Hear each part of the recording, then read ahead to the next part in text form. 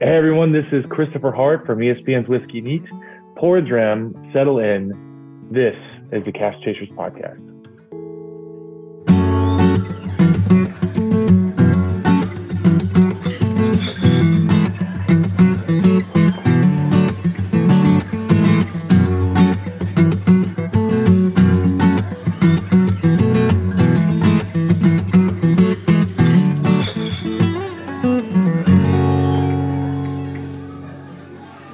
What's up, Cast Chasers? So podcasters, we like to hang out. People in entertainment, we like to hang out. But I like to interview people in my world, media, and whiskey media specifically. And it's kind of neat when you get to connect with somebody like that, especially somebody you kind of look up to. So I'll nerd out a little bit. He's never going to tell you that he's never going to acknowledge his place in life, but I will for him. I'll make him feel weird about it and uncomfortable. My new friend, and my online friend, Kristopher Hart, is joining us in the studio today. Oh, he's zooming in, but, technology, thank God. Kristopher, welcome to the show, my friend. Thanks for having me, man. I've been following you for a while, and especially, I'd say, man, the last couple of years, you guys seem to have been just through the roof. So I'm glad to be here. Thanks, man. Yeah, a lot of work, but I appreciate that. But yeah, I think it's funny because I reached out to you probably at the beginning. I don't even know if you remember this. And I was like, how do you get these guests on? You get on. And you were like, I work with an affiliate, blah, blah, blah. But you were basically like, you got to grow, man. They got to see you. And something I don't remember this. Yeah, I do. Trust me. But it was in passing for you. But you were like, you gotta get your numbers up. You gotta to get the better guest, to get the bigger guest. You gotta really, and then you kind of went on to say something about you got to be kind of accepted, or I think the terminology was credibility in this industry. And it was this was a long time ago. So I probably still have the screenshot, so I can show it to you if you don't believe me, but it's there. I should post it and have it. The fact that you took a screenshot makes me think I might have come off as a dick. No, you weren't. You were very open. You were but I was like a new up and coming, and I was reaching out to people like Mark Gillespie and you, and just people I saw in the industry that I really respected, and I wanted to get there, and I took that to heart, and I took it, and I was like, okay, well, that's what I got to do. So. Sorry, go ahead. No. We put together some core values of we would never do's, and we stuck true to our game to stay credible, and that's kind of what we did. And I've literally always gone back to that conversation, which I've told people before. To you, it was in passing. To me, it was heavy. So you never know who you're talking to, and I took that. It was very positive for me, and it really did something for me. I should have it put on a pillow. It's like stitched, but well, now I'm eager to see. I'm eager to reread it myself because I don't recall it. Listen, if I'm being honest, when we started, we were not on ESPN in Houston. We were on a sports map, which was essentially nothing. It might as well just be a podcast. And I think when it started, we were snowballing guests. Meaning I think the first one we got on was a WWE wrestler named Matt Raywalt, who's actually a huge bourbon guy. He has his own channels. I think his IG handle, has like 300,000 followers. Drama King Matt. But he got into whiskey. He's based in Chicago. He actually, if you're a wrestling fan, he married Eddie Guerrero's daughter. Eddie Guerrero was a legend in wrestling. So we got him on, and then we got TJ Miller on, which was huge. And then it became, as we approached celebrities, we would kind of mention who we've had on. And then we got sucked in when Sports Map went away. We got sucked in, and we not everything transferred over to ESPN. We had some decent numbers, and they liked our guests. So we got the show put on ESPN here in Houston. And then again, if I'm being honest, I think, the hardest part of getting anyone on is the gatekeepers.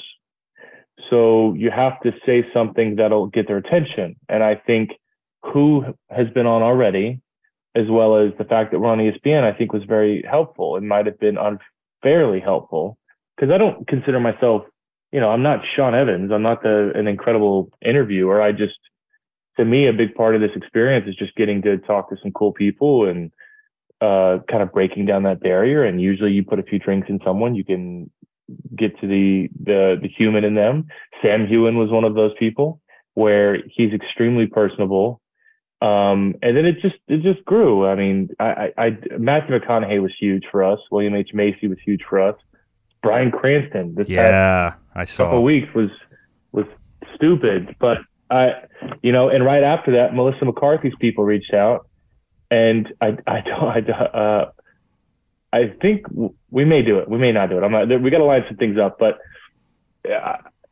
it just snowballed, man. It kind of grew. So I hope what I said to you was kind and not at all. Oh no, it was kind. Yeah. Sometimes I think people might, if you're quickly answering somebody, it may come off a certain way, and I want to make sure that I'm mindful of being kind and supportive. I like where this is going, and I thought I figured it would kind of go this direction a little bit, and I was thinking, okay, I want to talk about Gregarious, I want to get into the Goat Herder, which we can get into, and we'll talk whiskey, and I knew we would touch on this, but I kind of like we're going down this route, this route, because there's an insider piece to this, because I get asked a lot to come on. Recently, I've been asked to come on podcast, which is in itself kind of neat. It's just like this moment where you want me to come on your show? How do you know who I am? It's really cool. But there's this part of this that is very humbling, and that is the reaching out to people. I've been told no, or people have man, I really want that person on the show. And I remember I'm a big fan of I can't remember his name because I'm not that big of a fan. Such a big fan. No. I'm a big fan of Alton Brown from Good Eats. And, what we try to do is we try to say, I love the celebrity interview. I love the, people in, your style of interviewing, or like Hot Ones kind of thing. I kind of put him in the same category. He's a great interviewer. But with us, we really have to be whiskey related, and sometimes I find myself skirting the line and saying, well, this guy said the word whiskey once, so I try to find this guy. So Alton Brown did a show where he used bourbon to and he had a cocktail episode. I'm a really huge fan. He was in my area, Wilmington, Delaware, doing a show. I went, I have an autographed poster, got his book, all that. I reached out to his people, and, it was one of those, hey, Cast Chasers podcast, he's in the area. We're really connected with the theater you're in. Love to have, your time, blah, blah, blah. And the response was, he doesn't feel like he's comfortable enough having a conversation about whiskey. Something along the lines of, he doesn't feel like that's his scope. It was really kind, but it was I went through this thing where I was like, kind of bullshit. You know what I mean? I kind of got mad. You know what I mean? No. Let me interrupt you here. So Here's the thing. There is. Okay, I'm not going to say who. Wait. First of all, are we allowed to cuss on this? Is this good? Oh, you said bullshit, right? You can fucking cuss as much as you fucking want. Just just remember there are fucking kids listening. So I think a couple things. I think actors, celebrities that will do these shows, I think the last thing they want to do, they have a brand to protect. Yeah. Right. So Bert Kreischer's brand is drinking. Ian Somerhalder, Paul Wesley's brand is Vampire Diaries. They're these sexy, kind, earth conscious. There's a brand to protect. And the last thing you want them to do, especially if they represent a spirit, is to come off sounding stupid. So a lot of times I've had some of these people's people, their agents or their gatekeepers, ask for a script. And I said, no, we're not doing a script. If I ask you something that makes you uncomfortable, we'll cut it out. We can. I'm not here to get you, but I want to have a real conversation. And so I do. The problem, what you just went through, I've had with some of my, not my white whales, but my secret wants. One of them was Doug Jones. I am a massive Doug Jones fan, and if you don't know who Doug Jones is, you do, but you don't realize you know who he is. He's played every monster creature in he was in Hellboy. He was in the Pan's Labyrinth. He was in Star Trek, the new Star Trek Discovery. He was in Hocus Pocus. He's 60 years old. He's an incredible, tall, lanky, skinny guy that plays he was in The Shape of Water. I was about to say, most recently. He is a creature monster guy to his core. And I'm just a massive fan of his. And so I reached out to his people and I said, look, I'm with ESPN, which has been hurtful just as much as it's been supportive, because although the show's on ESPN, I don't know shit about sports. I mean, I play fantasy, but I don't know shit about sports, if I'm being honest. And I tell them that. So the pitch that we would send these people throughout the years has slowly changed depending on who we're talking to. Like, I have asked a lot of women to be on my show, but a lot of women won't do the show. You say ESPN, you look at me, you think, oh, this is just a guy's thing. Like, I asked Betty White to do the show. I would love, before Betty White's passing, obviously, not after, but I asked her to do the show because I thought having a drink with her would just be You could end stunning. it. You could stop your career. You're done. Why? Yeah. There's a running joke on my show because a few people have died. Like, my show's been the last interview for a few people. Whistle Pig, Dave Pickerel, the last interview he did was my show. Jonathan Witherspoon, who, John Witherspoon is incredible. He's one of the funniest comedians of all time. You've seen him for the last 4 decades, from everything from the Wayans brothers to, dude's been in everything. Every Eddie Murphy from the 80s and 90s. Eddie Murphy movie. But John Witherspoon, last show he did was my show. But when I approached Doug Jones' people, they came back and said, Doug doesn't really care for sports. He's not much of a drinker. We don't think it's a good fit. And I'm like, it was heartbreaking because and here's the thing, as much as sports has been off-putting, drinking has been off-putting. So we had to tweak our pitch to some people. And one of the things I had to learn was to Google them to see if they're sober. Because if you ask someone who's absolutely legendary that you would love to sit down with, and it turns out that they don't drink anymore, then it sounds like it's an automatic no. But if you preface the message that it's an interview show on ESPN, usually around drinks, though not necessary. I drink no matter what, but they don't drink. That's interesting. It's interesting you say that. I got really connected. You brought up Dave Pickerel. I won't say the name of the band. There's enough connection there if you know your whiskey. But I had their newest guy of this certain whiskey on the show. Good friend of his, love him to death. But this band wouldn't do an interview about their whiskey or cigars because certain members of the band struggled with drinking and they were worried about that conversation coming up.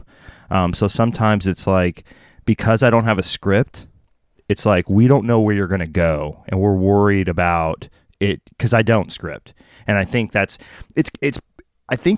get it sometimes, but you get a little butthurt. You know what I mean? Like most recently, I reached out to the Whiskey Ginger, who I think you've connected with, comedian. Andrew's a buddy. Yeah, Andrew's good. Yeah, really wanted him on the show.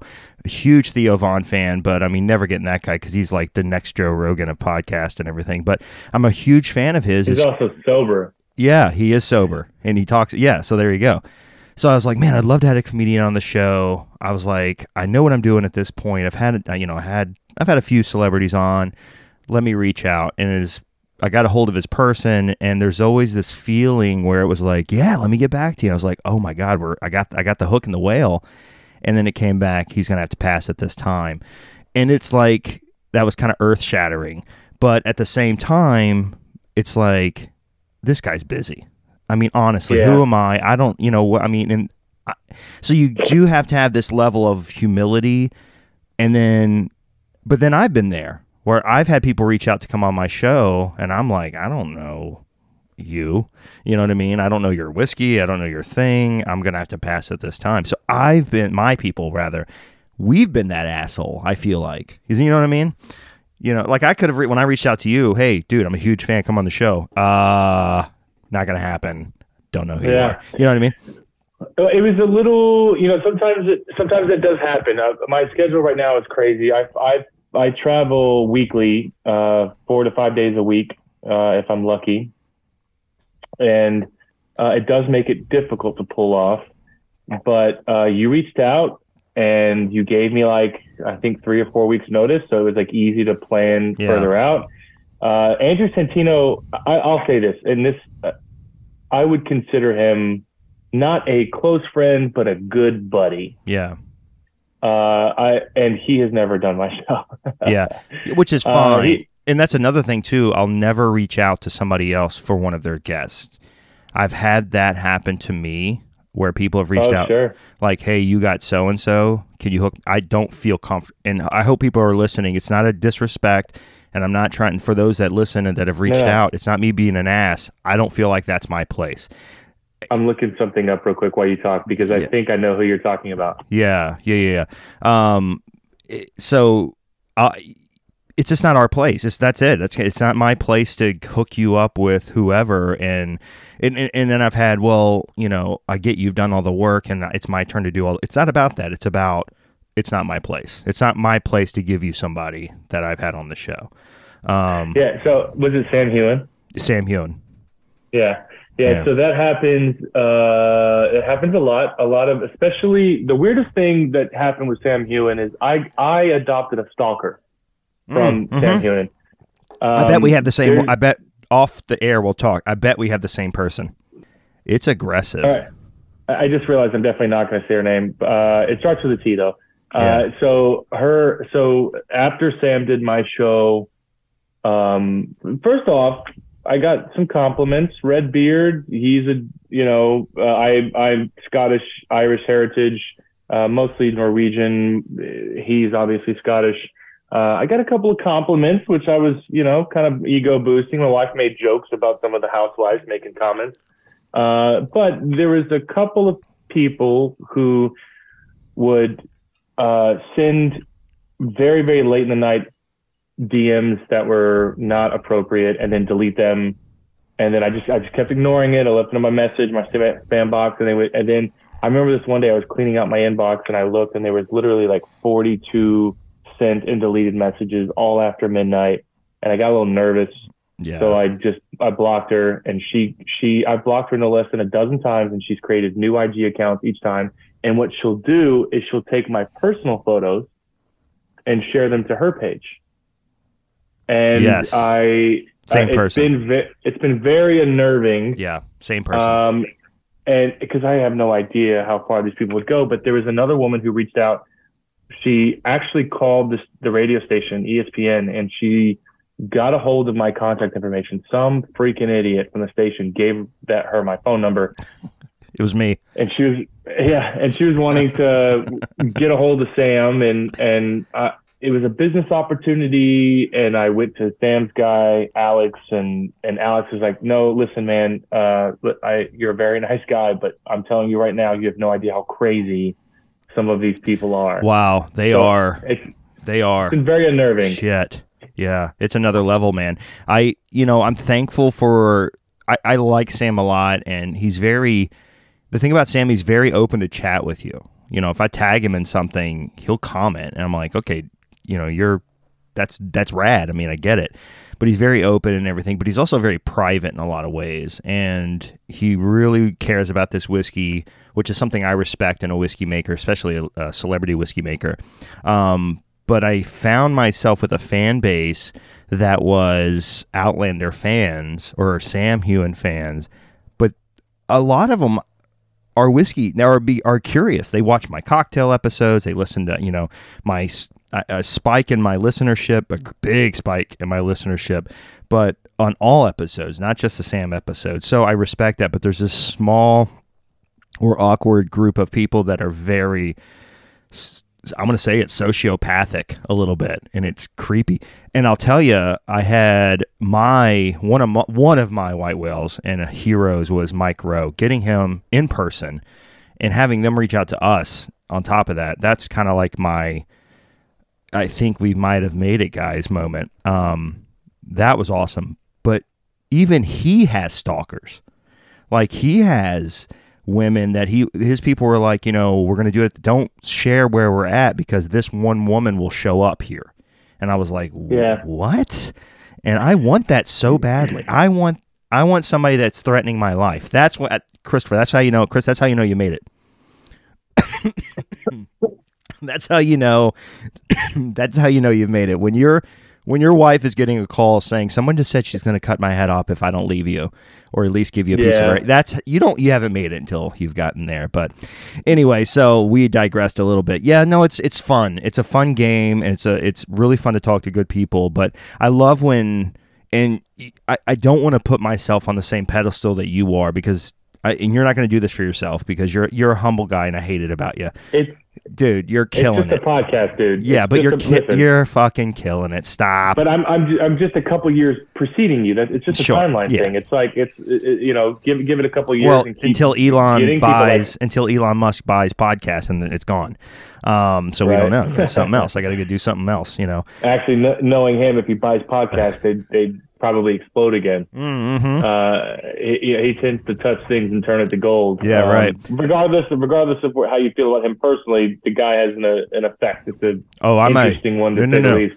I'm a huge Elon Musk fan, but I'm an Elon Musk fan like I'm a Harley Quinn fan. I don't see her as the villain or the good guy. It's just pure chaos, and sometimes good stuff happens, sometimes it doesn't, and that's he's a rogue agent. I love that about him. But but you have this, but we are both in this world, this media world, and we have these side corner opinions about things. And one of the things I'm glad we kind of got into the celebrity conversation. It's more of your thing than it is mine. I try to have as many as I can on if they're whiskey related, but you're also a whiskey guy. I don't want to take away from that. Celebrity whiskeys. What is with this? I get it with shoes. There's a celebrity shoe thing. There's a celebrities really like to get involved with a thing. They like to attach themselves to a brand. But whiskey seems to be, it's interesting to me. It's a very strange, vodka can be sexy. Okay, wine, I get that. But whiskey, it's like the blue collar man's drink, but yet there's a celebrity movement right now that's he's tightening his gloves. He's ready for the bell. No, I spilled my water while you were talking. Yeah. I disagree. Like that. But I think it's more of a the whole correlation causation thing. So that's like, to me, it's like saying, what's with all of these podcasts having advertisers? Like, what's with this trend? Well, you've got to pay the bills. So this podcast is brought to you by Impex Beverage, which, by the way, is surprising. I've worked with Impex for years. They've never sponsored my show. so touche. You know how lucky I am. Oh, you are so lucky. I know. Being married to you, that's number one, right? That's no joke, babe. It's no joke. And I'm going to tell you why. Aside from being married to you, my two favorite independent bottlers happen to be in the Impex portfolio. What luck. I know. We've got Adelphi Selections. Yeah. Bottler started in 1993, I want to say. Okay. And Single Malts of Scotland. Yeah. Who those casks are selected by my good friend Ollie Chilton. I know Ollie. You know Ollie. Yeah. Yeah, he came to drink with us. Uh-huh. So back to the idea of drinking off the beaten path. Oh, this again. If you are looking for a wide array of flavors, going after independently bottled whiskey is where it's at, because their idea is never to repeat a flavor. Never? Never to repeat a flavor. Well. Always bottle something new, always something different, and more importantly, always something delicious and something that won't steal all of your wallet. Okay. That's I like that part. You like that, but I knew you'd like that part. So listen, Haida, I have to tell you, and I have to tell our listeners here, Impex Beverages, yes, proud sponsor of Cast Chasers podcast. Excellent. They so essentially every comedian sells merch, right? Shirts. Every podcast sells merch. It's kind of a par for the course thing.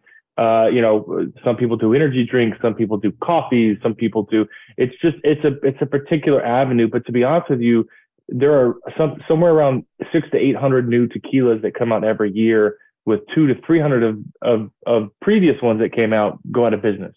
So tequila is more saturated. Celebrity tequila is more saturated than anything. Whiskey, it is. We notice it's common because we are in the whiskey space, but it's actually not that common.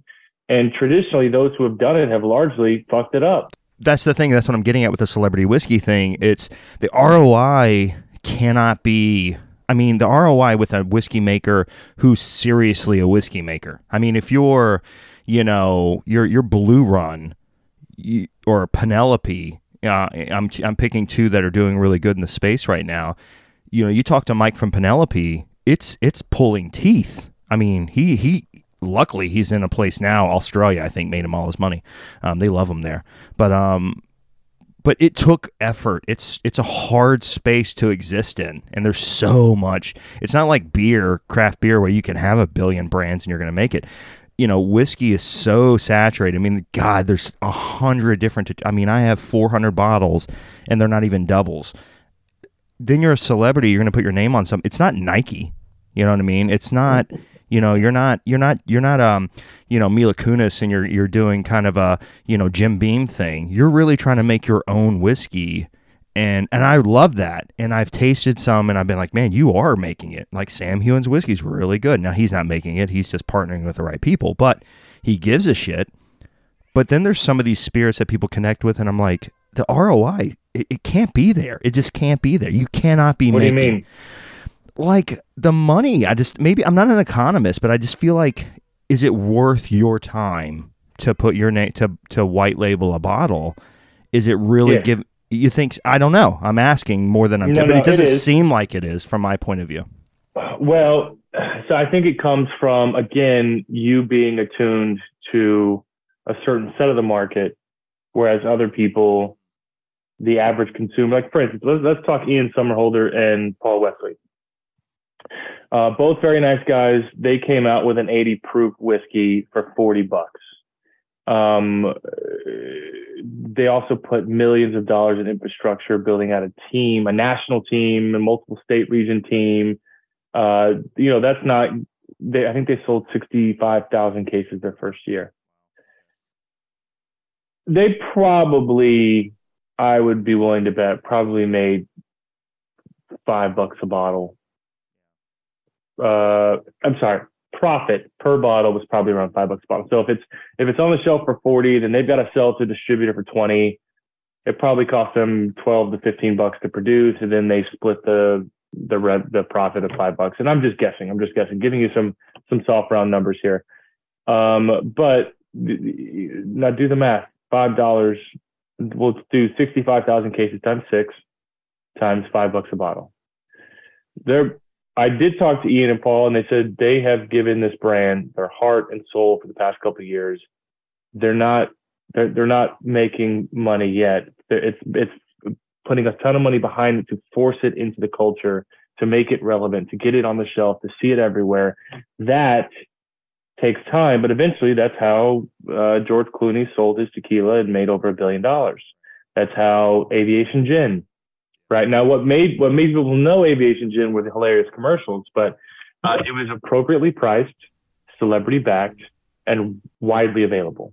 Now, I guess what I'm trying to say is there's a long-term plan that is correct. You're not going to see the ROI for a few years, but once you establish, say, 45 states, which is lofty, but let's say you establish 45 states, and you produce 60,000 cases, and then they come out with the cask strength, which of course they probably made more money per bottle.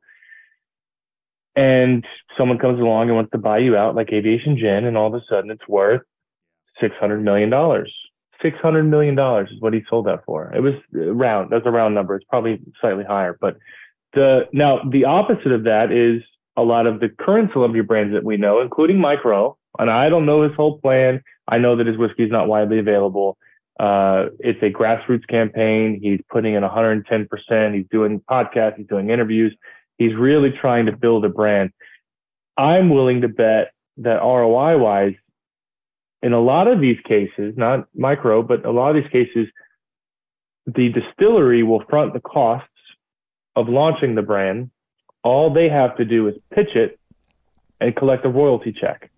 Yeah, no. I mean, they're right. involved in the blending, in the label design, the tasting. They make sure it's good, but they're not really for ROI implies that they had to put something in other than time. So for them, they can pitch it, and if they can get into good point. If they get into 10 states, then they'll collect a few $100,000. No, you're good. That's a good point. I never thought of it from that perspective. I mean, really, what do they have to lose? So yeah, it's there. And Mike's whiskey's Noble whiskey's really good. The rye is really good. I leaned in and told him, I said, "Man, you're from Maryland. Rye should be your number." And so, Mike, if you're listening, remember I said that. I want my cut, and if not, there's lawyers. I'm not suing Mike. I'm not suing Mike. Yeah.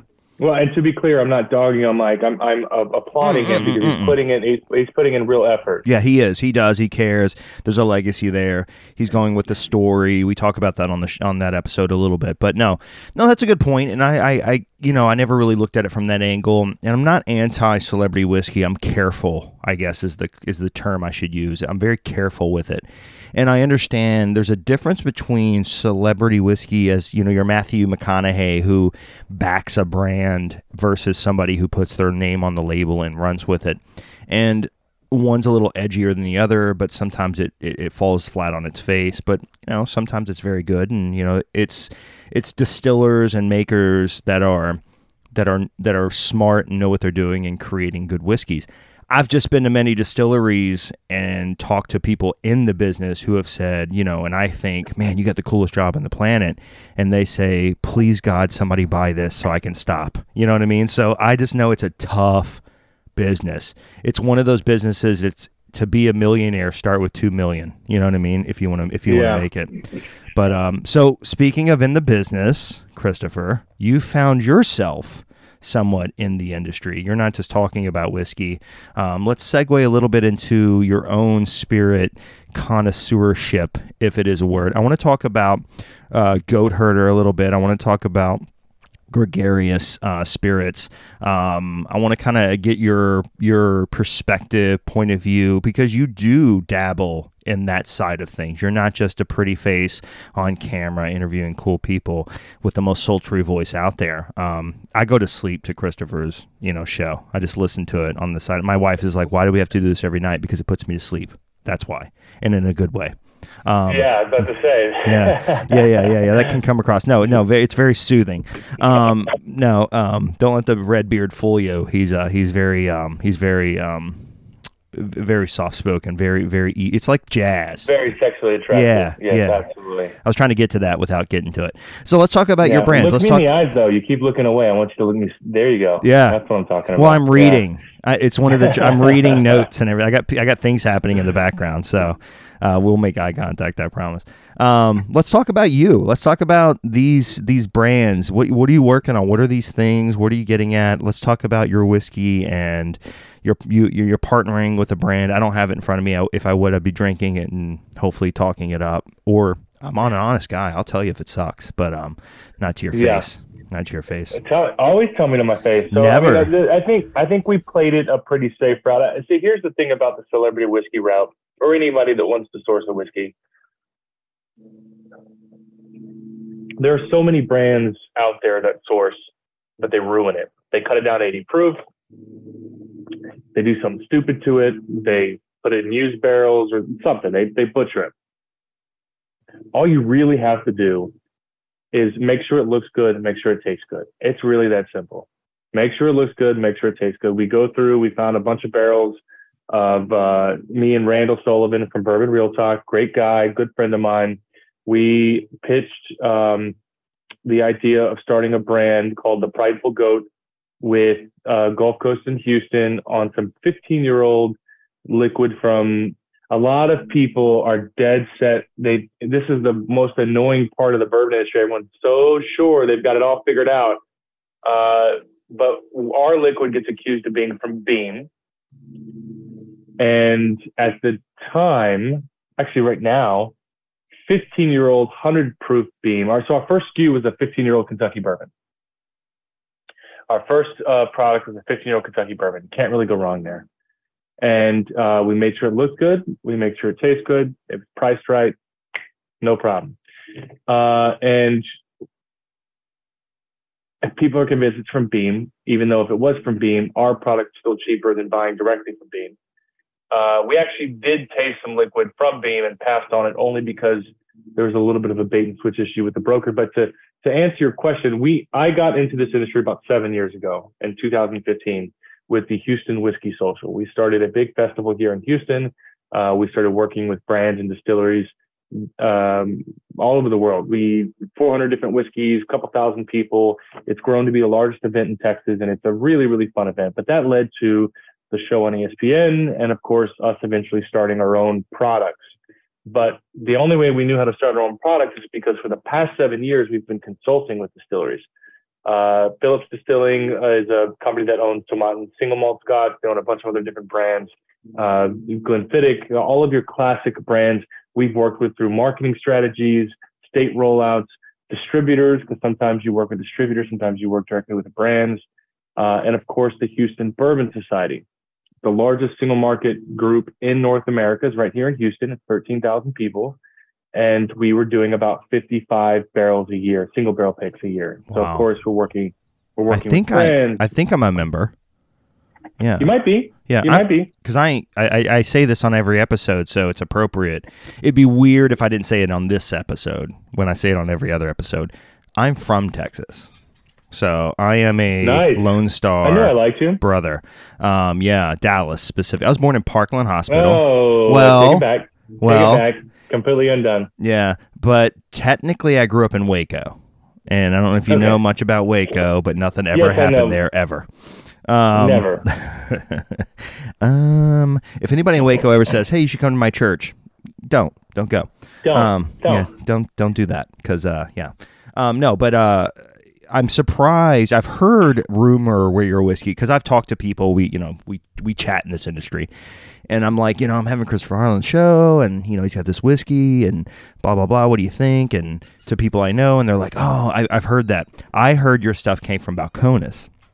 So that was the rumor I got. Yeah, right. And I'm like, I don't know that about Balcones since Chip left. I don't think they really give a lot out. And since that whole thing. No, they do. Yeah. They sell a lot. But in fact, the Texas Whiskey Festival, which might be where some of that confusion's at, the Texas Whiskey Festival bought some Balcones and did a bunch of mini bottles, like 375 releases for their event.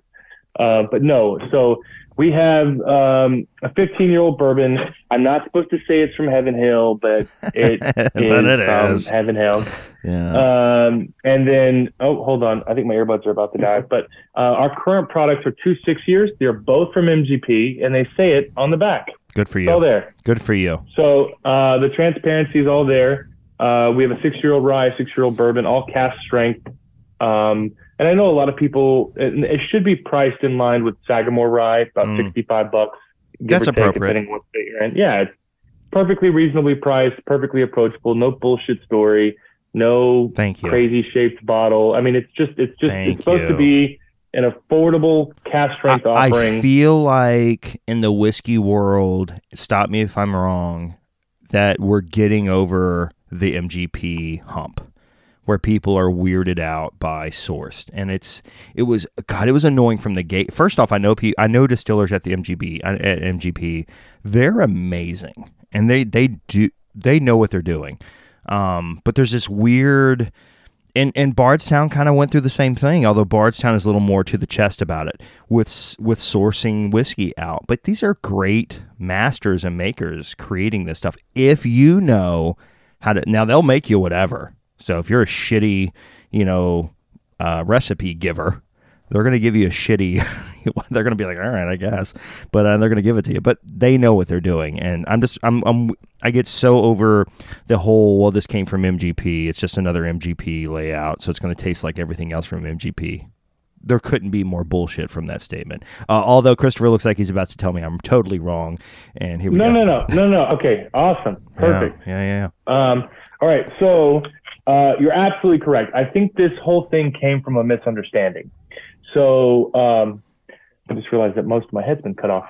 The whole thing stems from a misunderstanding. Initially, the issue was sourced whiskey with a bullshit story. About 2013, 2014, there was a big lawsuit involving Templeton Rye that basically outlined, my grandfather's story from pre-prohibition, and it was just sourced from MGP.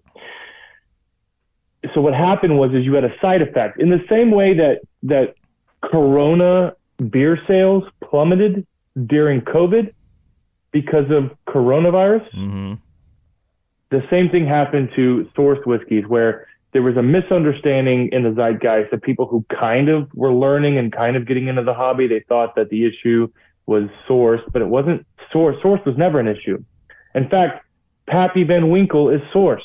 Yeah. Right? Hold on, real quick, Christopher. Let's let everyone, because they just stood up and they freaked out just now because you said that. Let's give everyone a moment to sit back down and hear what he's about to say. He's absolutely correct. And if you're freaking out right now, first off, stop buying fucking Blantons and Pappy. But anyway, that's a side rant. Go on. I just wanted everybody to take a minute because I knew they were freaking out. I knew the screaming. They turned their volume off. I'll never listen to this podcast again because you said the truth just now. But anyway, go on. Yeah, sourced whiskey is not an issue. The issue, and people think, well, it's rejected whiskey. No, it's not. Actually, what happens is distilleries have to be thinking, if I've got a 6-year-old product, Prideful Go, we have to be thinking 6 years in advance. And it is very, very hard to predict what happens tomorrow, let alone 6 years in advance.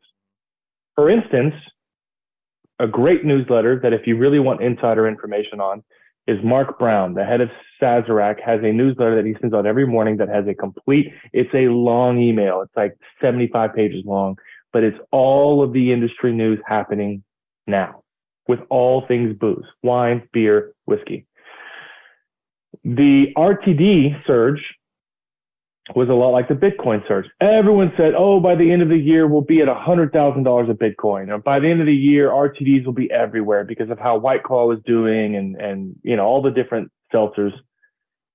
But in reality, our projections are always based on historical data. So you assume that if the past year we've seen 20% growth each month, and therefore we will continue to see 20. So you'd say, okay, we've seen 20% growth every year. Then we need to be laying down in the barrel what that 20% growth looks like 6 years from now so that we can make sure to meet the demand. But what happens is people fluctuate, right? So gin was all the rage in the 90s, and then gin fell off in the 2000s. So therefore, anyone's projections about gin at the end of the 90s were wrong, right? Same thing with vodka. Vodka sales became king in the early aughts. In the early aughts, vodka was made popular because of a show called Sex and the City. And vodka hit this huge surge. Tito's got established, boom, boom, boom, boom.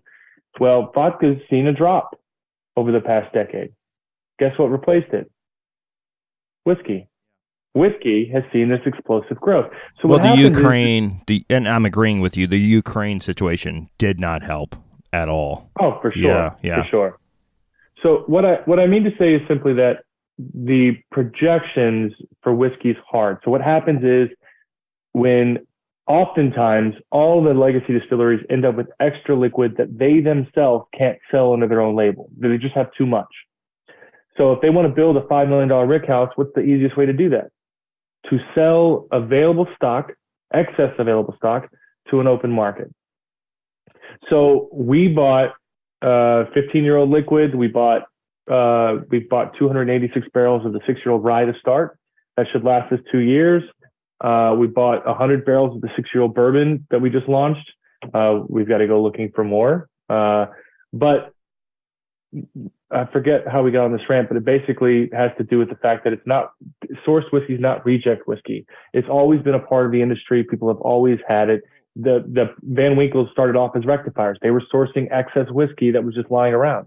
I don't want to do the show anymore. I quit. If you Google it on Wikipedia, it'll tell you everything. And it'll come with citations too. I know people say, well, Wikipedia doesn't mean shit. Yes, it does. If I could go back 20 years before Pappygate, before any of that noise, I can buy an old Rip Van Winkle for I don't know, 40, 50, 60 bucks easily, 20 bucks, 20 years ago, right? Sure. I think we're in the same time now with rum. I think what I need to be doing is, there's great rums out there, very old, very aged, very meticulously made rums that if I'm a betting man and you want to be where bourbon is now, or American whiskey or Scottish whiskey, or any of the whiskeys are now, go there. But I also think with whiskey, there's a lot of cool things that are changing too. Australia's coming up. Japan is really making a movement now. I mean, they've been kind of in the game, but yeah, they're doing some cool things. Israel, there's a lot of foreign whiskeys that I want to see pop up before the thing dies off, in my opinion. But I think rum's the next thing. And I think surprisingly, rum is going to probably enter that field. And because it's surprising to me that we've all loved rum. We've all been there, but we haven't. I think it's climbing. Yeah.